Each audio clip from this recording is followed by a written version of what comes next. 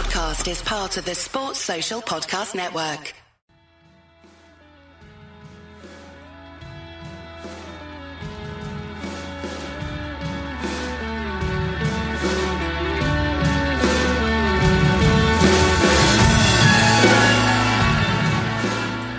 Welcome to another Wisden Cricket World Cup daily podcast on the first double game day of the tournament. Bangladesh beat Afghanistan by 6 wickets this morning before South Africa tore up the record books against Sri Lanka.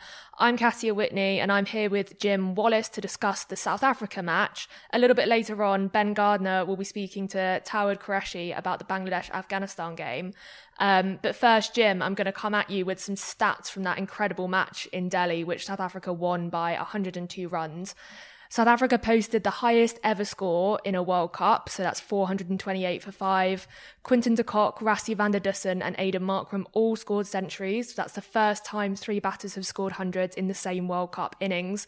And Aiden Markram hit the fastest ever World Cup century off 49 balls, beating Kevin O'Brien's record from when Ireland beat England in Bengaluru in 2011. And don't we all remember that so well? Jim, what was your moment of the match from all those incredible records? Yeah, mine is going to be. I mean, yeah, it was an incredible game. It was those. I mean, I think I texted you just before saying how long has this game been going on for? I guess there were so many boundaries. They had to keep fetching the ball, and felt like it was just going on for hours longer than a normal match. But I mean, Markham's innings was pretty amazing, and some of the shots were. I mean, they were really classy. He played that sort of check drive, a bit like Harry Brook, where he holds the pose. He played some audacious ramps. He played some lovely straight drives down the ground, and I was really pleased for him because he's had a bit of a dry patch, and then he's hit this sort of rich vein of form right at the right time. So my moment of the match is more a sound. The sound of his bat was absolutely insane. It was like a cannon or something. It sounded really satisfying, like a cannon in a bubble wrap factory or something like that. But there was a real crunch every time. Even when he was just crunching a single out to the boundary, it was like there was a real sort of deep, satisfying whip crack sound of his bat. So yeah, I guess all the other players would be wanting to know what he was using. But yeah, it was an amazing innings and sort of put de Kock and van der Dussen in the shade a little bit, but they played great as well. Yeah, you mentioned that he's hit a real rich vein of form this year. This is his 3rd ODI century since March, and in the previous 5 years of his ODI career, he hadn't scored a single century. He could be such a key player for South Africa in this tournament. It's such an exciting batting lineup when you look it up and down, and it feel like it really clicked into gear today. I feel like South Africa were kind of like the side, most of all, who came into this tournament thinking it's either going to be boom or bust. But it showed today that when they really put it together, they're going to be absolutely box office. Absolutely, yeah. I mean, they've got incredible bowlers in the likes of Rabada and Ngidi and Janssen look really good today. And their top 6 is just on paper, if it's firing, and it is firing, it has been recently against Australia too. Klaassen coming in at I always say, makes me sound posh when I say Klaassen. I'm going to call him Heinrich Klaassen.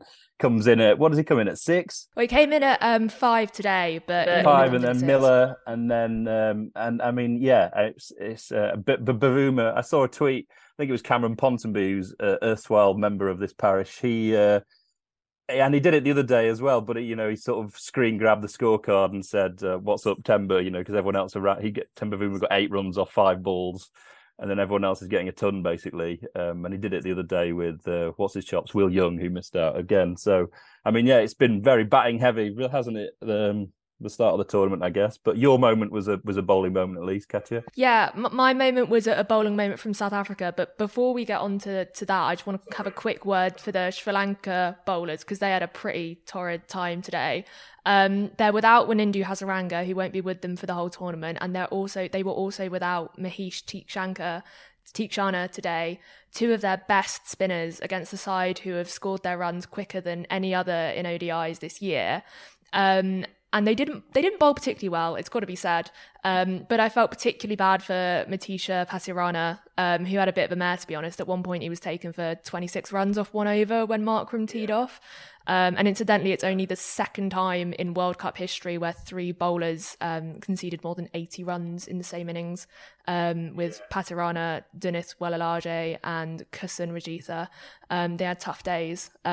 Looked pretty desolate sometimes on the field for Sri Lanka. Yeah, it was carnage, really, wasn't it? I mean, I guess when someone like Markham is in that kind of mood as well, it really doesn't matter what's coming down. But yeah, it looked a little bit one-dimensional, and particularly it looked quite flat towards the end. I'm just looking down here at the economy rates, and there's some eye-watering numbers. So yeah, I mean, it's a small pitch, right, at Delhi's, and Markham, I just saw just after the match, just saying it was a rapid outfield and just a really good wicket. So what was it, 700 and something runs? You reeled it off at the start. I mean, it was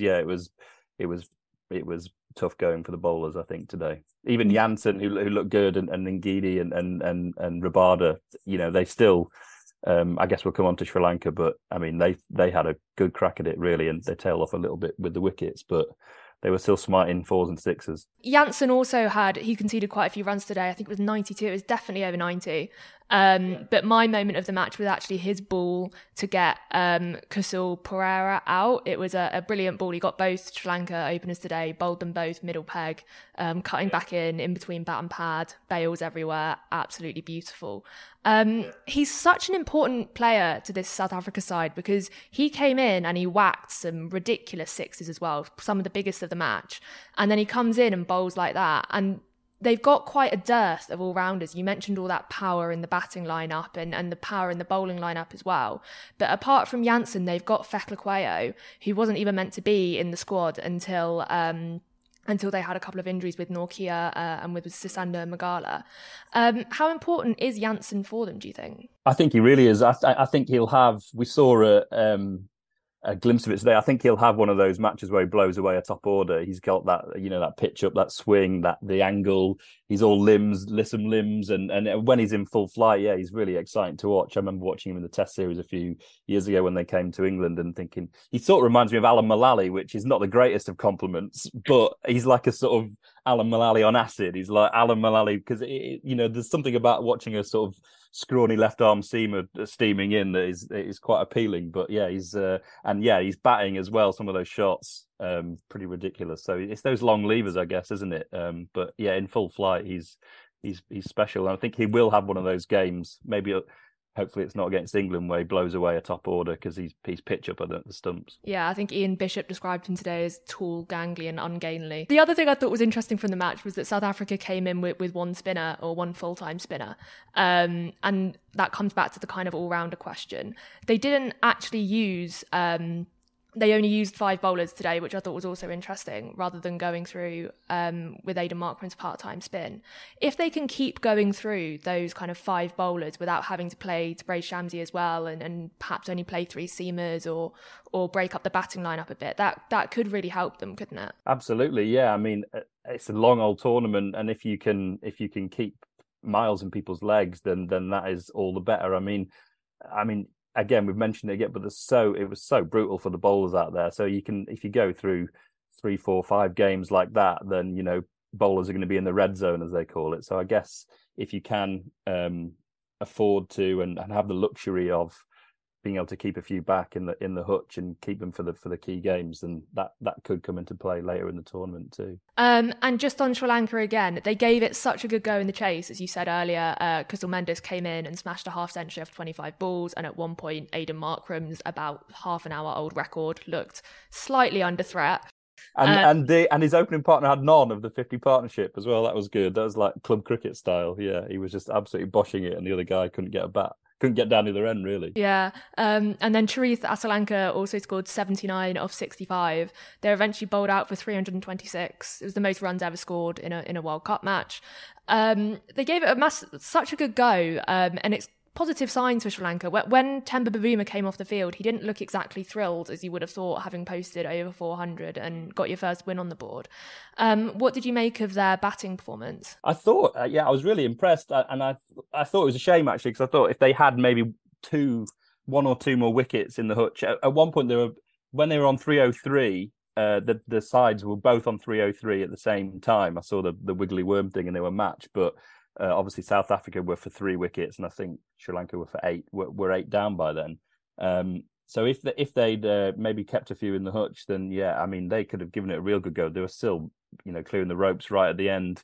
Those three guys who didn't go on and get a massive score, but got sort of 70s in pretty quick time.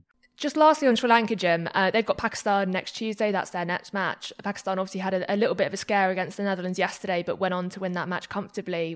What do you think their chances are against them? I think they've got a good chance. If they turn up like they sort of did for patches of today, then they've obviously got a gun batting lineup, and they can give anyone a scare. As you said, Netherlands gave Pakistan a scare again, but then it's Pakistan in World Cups. If they turn up and Shaheen or whatever blows away Sri Lanka's top order, then it could be curtains. But it could be one of these short matches, or it could be one of those ones like today where it's 400 plays 380 or whatever. So Pakistan favourites for me, but Sri Lanka gave it a good go today. They were sort of impressive, and as you say, they got it closer than I think Bavuma wanted to. I think he would have wanted his net run rate to have more of an injection than he did perhaps at the end, which sounds daft because they still won by 102 runs, which obviously you'd take. But yeah, they looked impressive. Well, as I said at the start of the show, that was actually the second game today. Bangladesh and Afghanistan played earlier. And to talk about that, we're going to go over to Ben Gardner and Howard Qureshi. Welcome to part 2 of today's Wisden World Cup Daily podcast. Bangladesh have got their campaign off to a weirdly fuss-free start. After the build-up was dominated by Tamim Iqbal and Shakib's back injuries and backstabbing, they hardly put a foot wrong against Afghanistan, bowled them out for 156 and then easing to a 6-wicket win. I'm joined by Bangladesh cricket expert Tawhid Qureshi. Tawhid, did you see that coming? I guess in some respects maybe, in other respects not. I mean, I actually thought it'd be a lot closer in terms of the way the game panned out. I was expecting more from Afghanistan. I thought they really did sort of capitulate in that batting innings of theirs, particularly when you look at where they were placed, 47 for none at one stage and also 112 for two. So yeah, from those sorts of positions to end up 156 all out really was quite disappointing from them.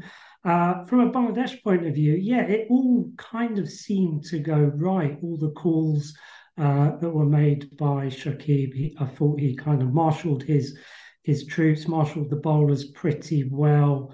Other than a bit of a wayward start up front from Tuskin and Shoreful, it all kind of seemed to go to plan. Once he brought himself on the 7th over, that's really kind of when the squeeze started. Got a couple of wickets courtesy of a couple of top edges, and yeah, he kind of does what we all know that he can do, essentially, pick up wickets through that really sort of metronomical sort of style of bowling. He's not a huge spinner of the ball. It's all about subtle changes of angle, release points, all those sorts of things. And actually, I thought the wicket that got Najibullah Zadran out was kind of typical Shakib, barely sort of perceptible spin on the ball once it kind of pitched, but yeah, enough to bowl out the batter. So I think it all kind of went right for Bangladesh, really. And yeah, once those wickets started tumbling, it was kind of plain sailing from there. And yeah, as I say, with the bat, there was never really enough runs on the board for Afghanistan to kind of exert any real sort of pressure. That said, there were certainly chances. I mean, Mehdi Hassan Miraz ended up with 57, but he was given a couple of lives.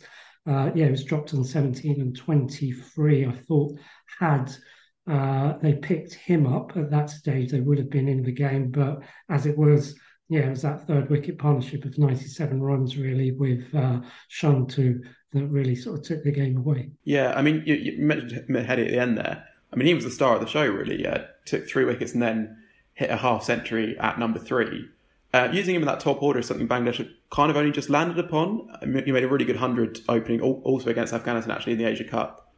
I guess, I mean, from one point of view, what's the thinking behind promotion to begin with? But also kind of like, what's taken them so long to try it? He looks really good up there. He does, yeah. And I feel, he's one of these players. So, we know he can bat, or he has batted anywhere from like and made runs anywhere from number 1 to number 8. So, going back to that series against India, towards the end of last year, he made runs very low down the order. I guess, yes, they have actually promoted him up the order, particularly in sort of T20 cricket domestically. He's played a lot of cricket, a lot of his innings at the top of the order.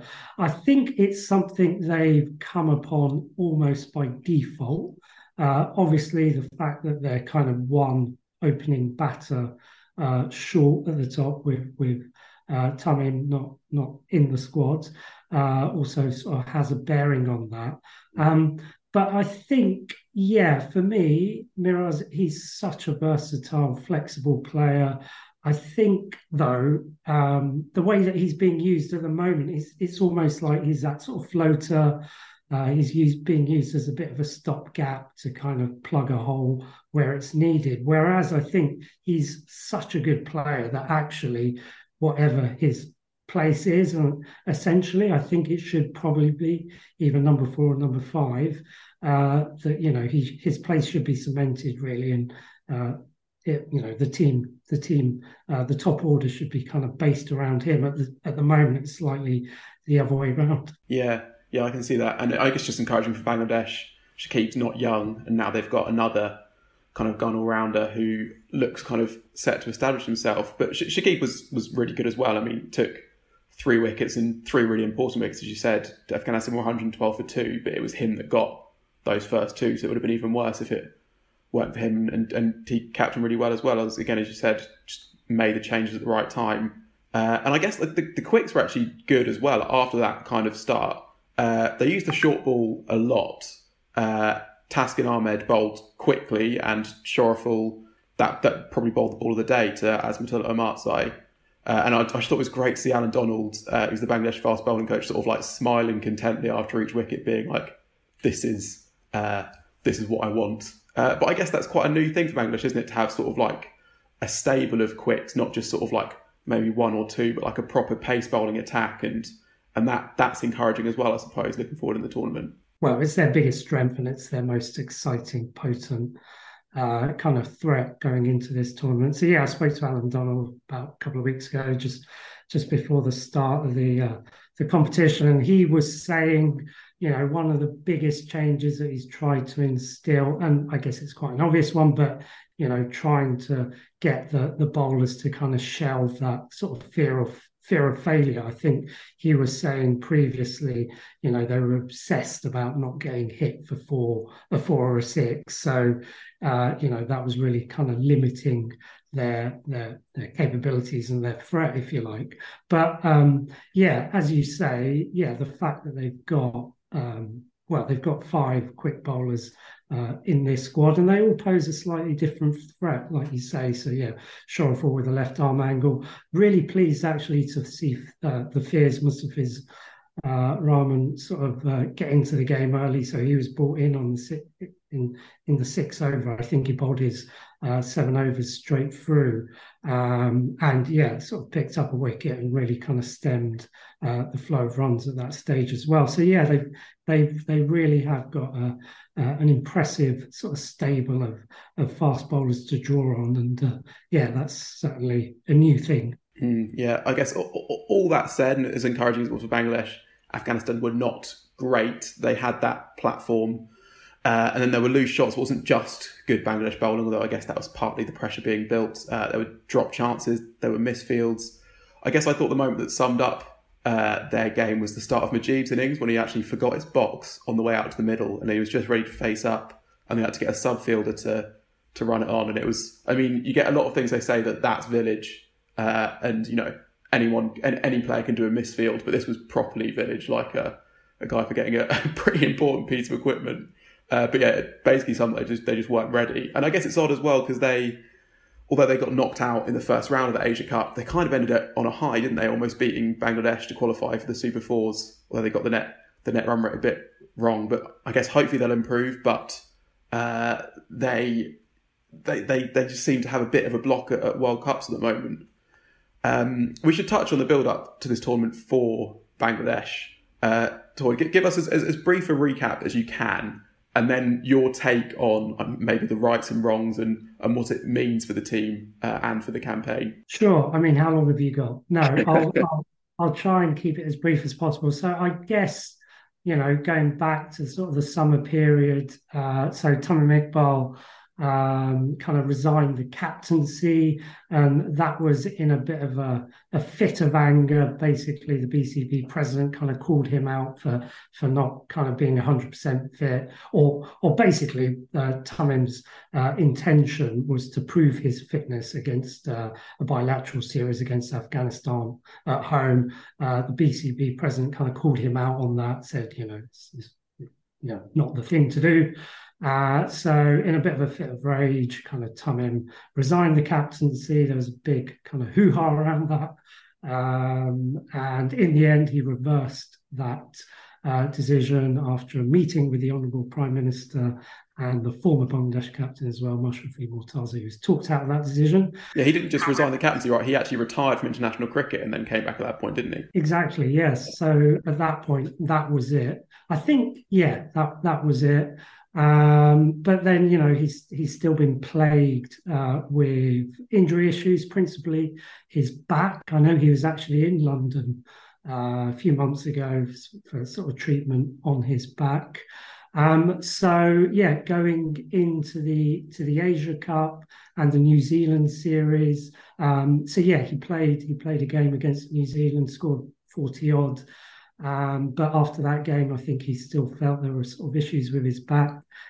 Anyway, cut long story short, so he has a conversation with the BCB, who are sort of asking him, what's the situation? He sort of says he's not 100%, but he feels that he will be ready for the start of the World Cup, i.e. today's game.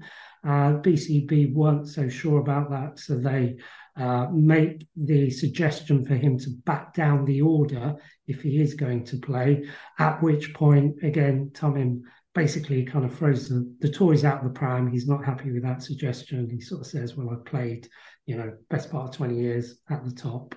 I don't know how to kind of back down the order, which, okay, yeah. Well, we'll come on to the to my take on it, I suppose. But yeah, it strikes you as a bit odd, I suppose.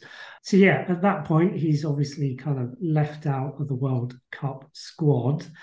He then takes to Facebook to do like a 12-minute monologue, kind of explaining what happens. There's lots of these theories around, there was a late night meeting between Tamim and the BC president around the whole situation. So he tries to sort of clarify what's going on. But in doing so, I think he just kind of muddies the waters further. Basically, there was this suggestion that was put out to the media, or, it was a rumor, basically, that Tamim's suggestion was that he could only play 5 to 6 games. But Tamim totally denies that. He says that he never kind of made that suggestion. And again, he just kind of reiterates the fact that he was asked to kind of bat down the order, at which point, he kind of refused to do so. So, I guess fast forward, I think it was actually within 48 hours and only a day or two before they were due to leave India. So Shakib then gives a 30-minute interview to a Bangladesh channel called T Sports, which I guess is the equivalent of Sky Sports back here in the UK, where essentially he just twists the knife in, and without being explicit, I don't think he actually mentions Tamim by name specifically, although obviously the questioning is all around him. But he goes on to say generally that, if you're a team man, a team player, you should bat, wherever the team needs you to bat, essentially. So yeah, I guess that's the long and short of it. I guess my take on it, as I was saying, I thought Tamim's his 12-minute monologue, it was a bit strange. It was kind of there was quite a lot of self-pity in there, I felt. It was almost like he basically said, he has been victimized over a number of months, which has kind of led him to this decision. And by victimized, I guess, I think there's been lots of small issues that he's not been happy with. And, this was the straw that broke the camel's back. But as I was saying, it felt that there was quite a lot of self-pity there. And also, I think it was quite kind of in line with a player who's kind of really been kind of, I guess, kind of mollycoddled and basically given free rein throughout his whole career. Every whim of his has kind of been facilitated in some way by the cricket board and everyone around him. And it's important to note, Tamim in many respects, or his family, are kind of cricket royalty within Bangladesh. So his elder brother was a Bangladesh international as well, and he's also team manager leading up to the World Cup. And also his uncle played for Bangladesh at sort of the turn of the century, just as they were coming to prominence. So, he's very much been treated in that way. So again, the fact that it seems to be the first time that one of his requests, one of his major requests has kind of been turned down, or things haven't exactly gone his way. I think, that's quite telling in that context. In terms of Shakib and his response, the one thing that struck me around that was just the whiff of hypocrisy, basically, because we all know Tamim's got a charge sheet longer than anyone else's. So he's got a whole history of throwing his toys out of the pram, railing against umpiring decisions and the like. Also, some of his off-field indiscretions, obviously the big one being banned for not reporting a approach by a bookmaker shortly after the 2019 World Cup. So, he's got a litany of charges against him. So for him then to sort of talk pretty much for 30 minutes about professionalism, about being a team person, really did kind of make me laugh at times. But we are where we are, and I think the one thing that I would say about Shakib, and I think today's performance encapsulates it perfectly, is that he's a sort of player that really does raise his game and intensity for the big occasion. Particularly, I think for him, World Cups really are the be-all and end-all. I've watched him playing a lot of bilaterals, particularly in test matches, where he often looks very disinterested. Also, actually, what you'll find is probably over the last couple of years, he really has kind of picked and chosen which kind of bilateral series that he actually wants to play in, again, which is a little bit hypocritical when you're criticizing someone else essentially for doing the same thing. So he's a sort of player who really does raise his game, when the occasion demands it. I guess a bad bat can make anyone a bit grouchy, can't it? But I guess we'll keep an eye on how that one develops, both during and I suppose after the World Cup, to see if Tamim does make a comeback, or if that is the end for him. You also wanted to mention the conditions at Dharamsala. I guess we're still trying to get to grips with what will be faced with at different grounds, and this was another sort of unique set of conditions that the game was played in. Yeah, I guess it.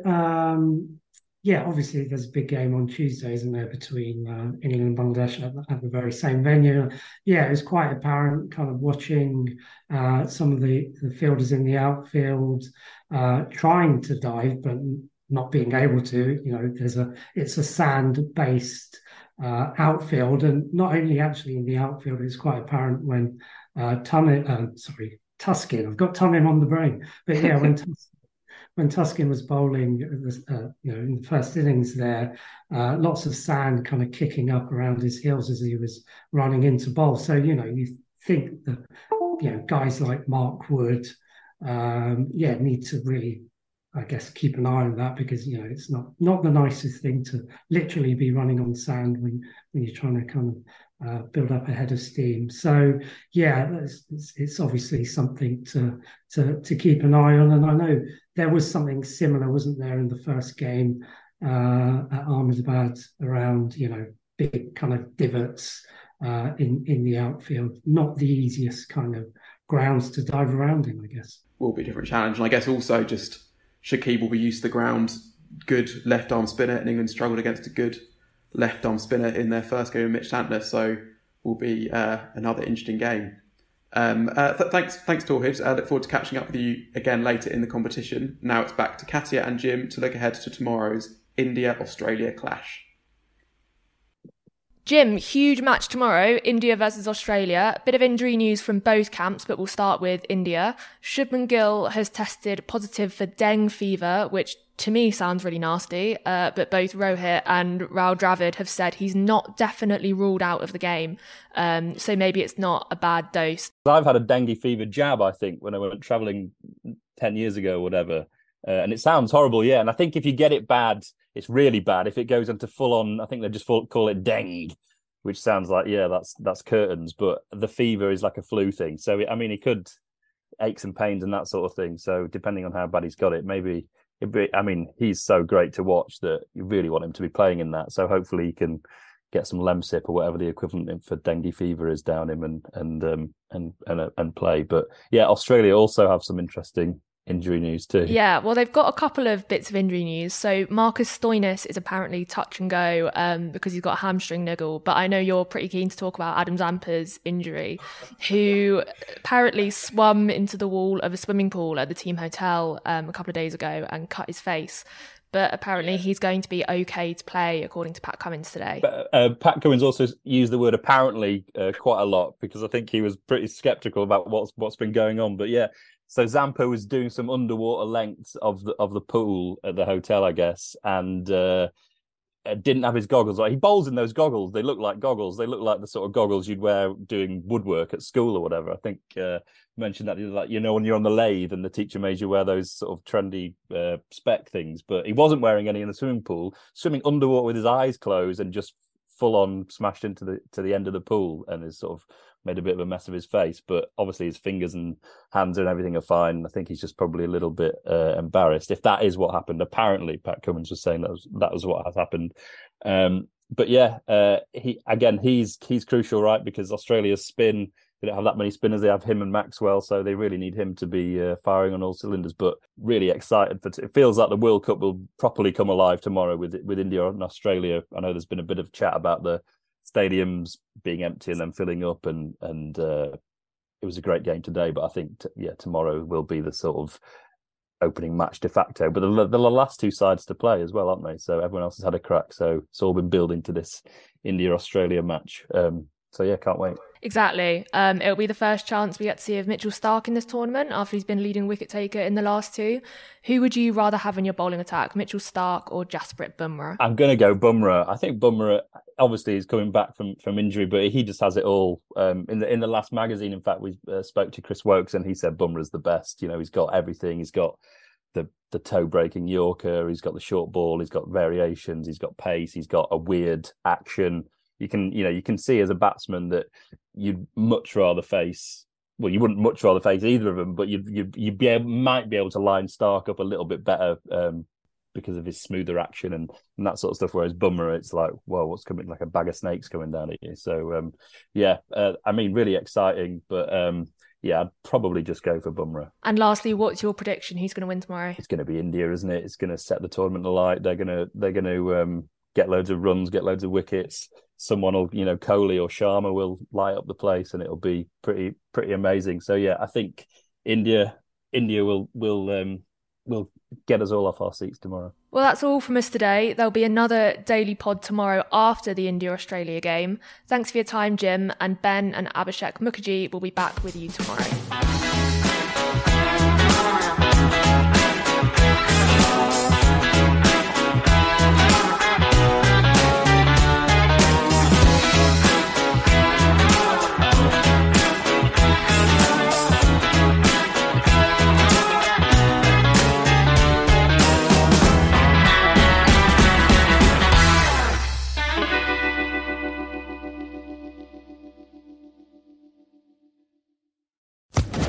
Social Podcast Network.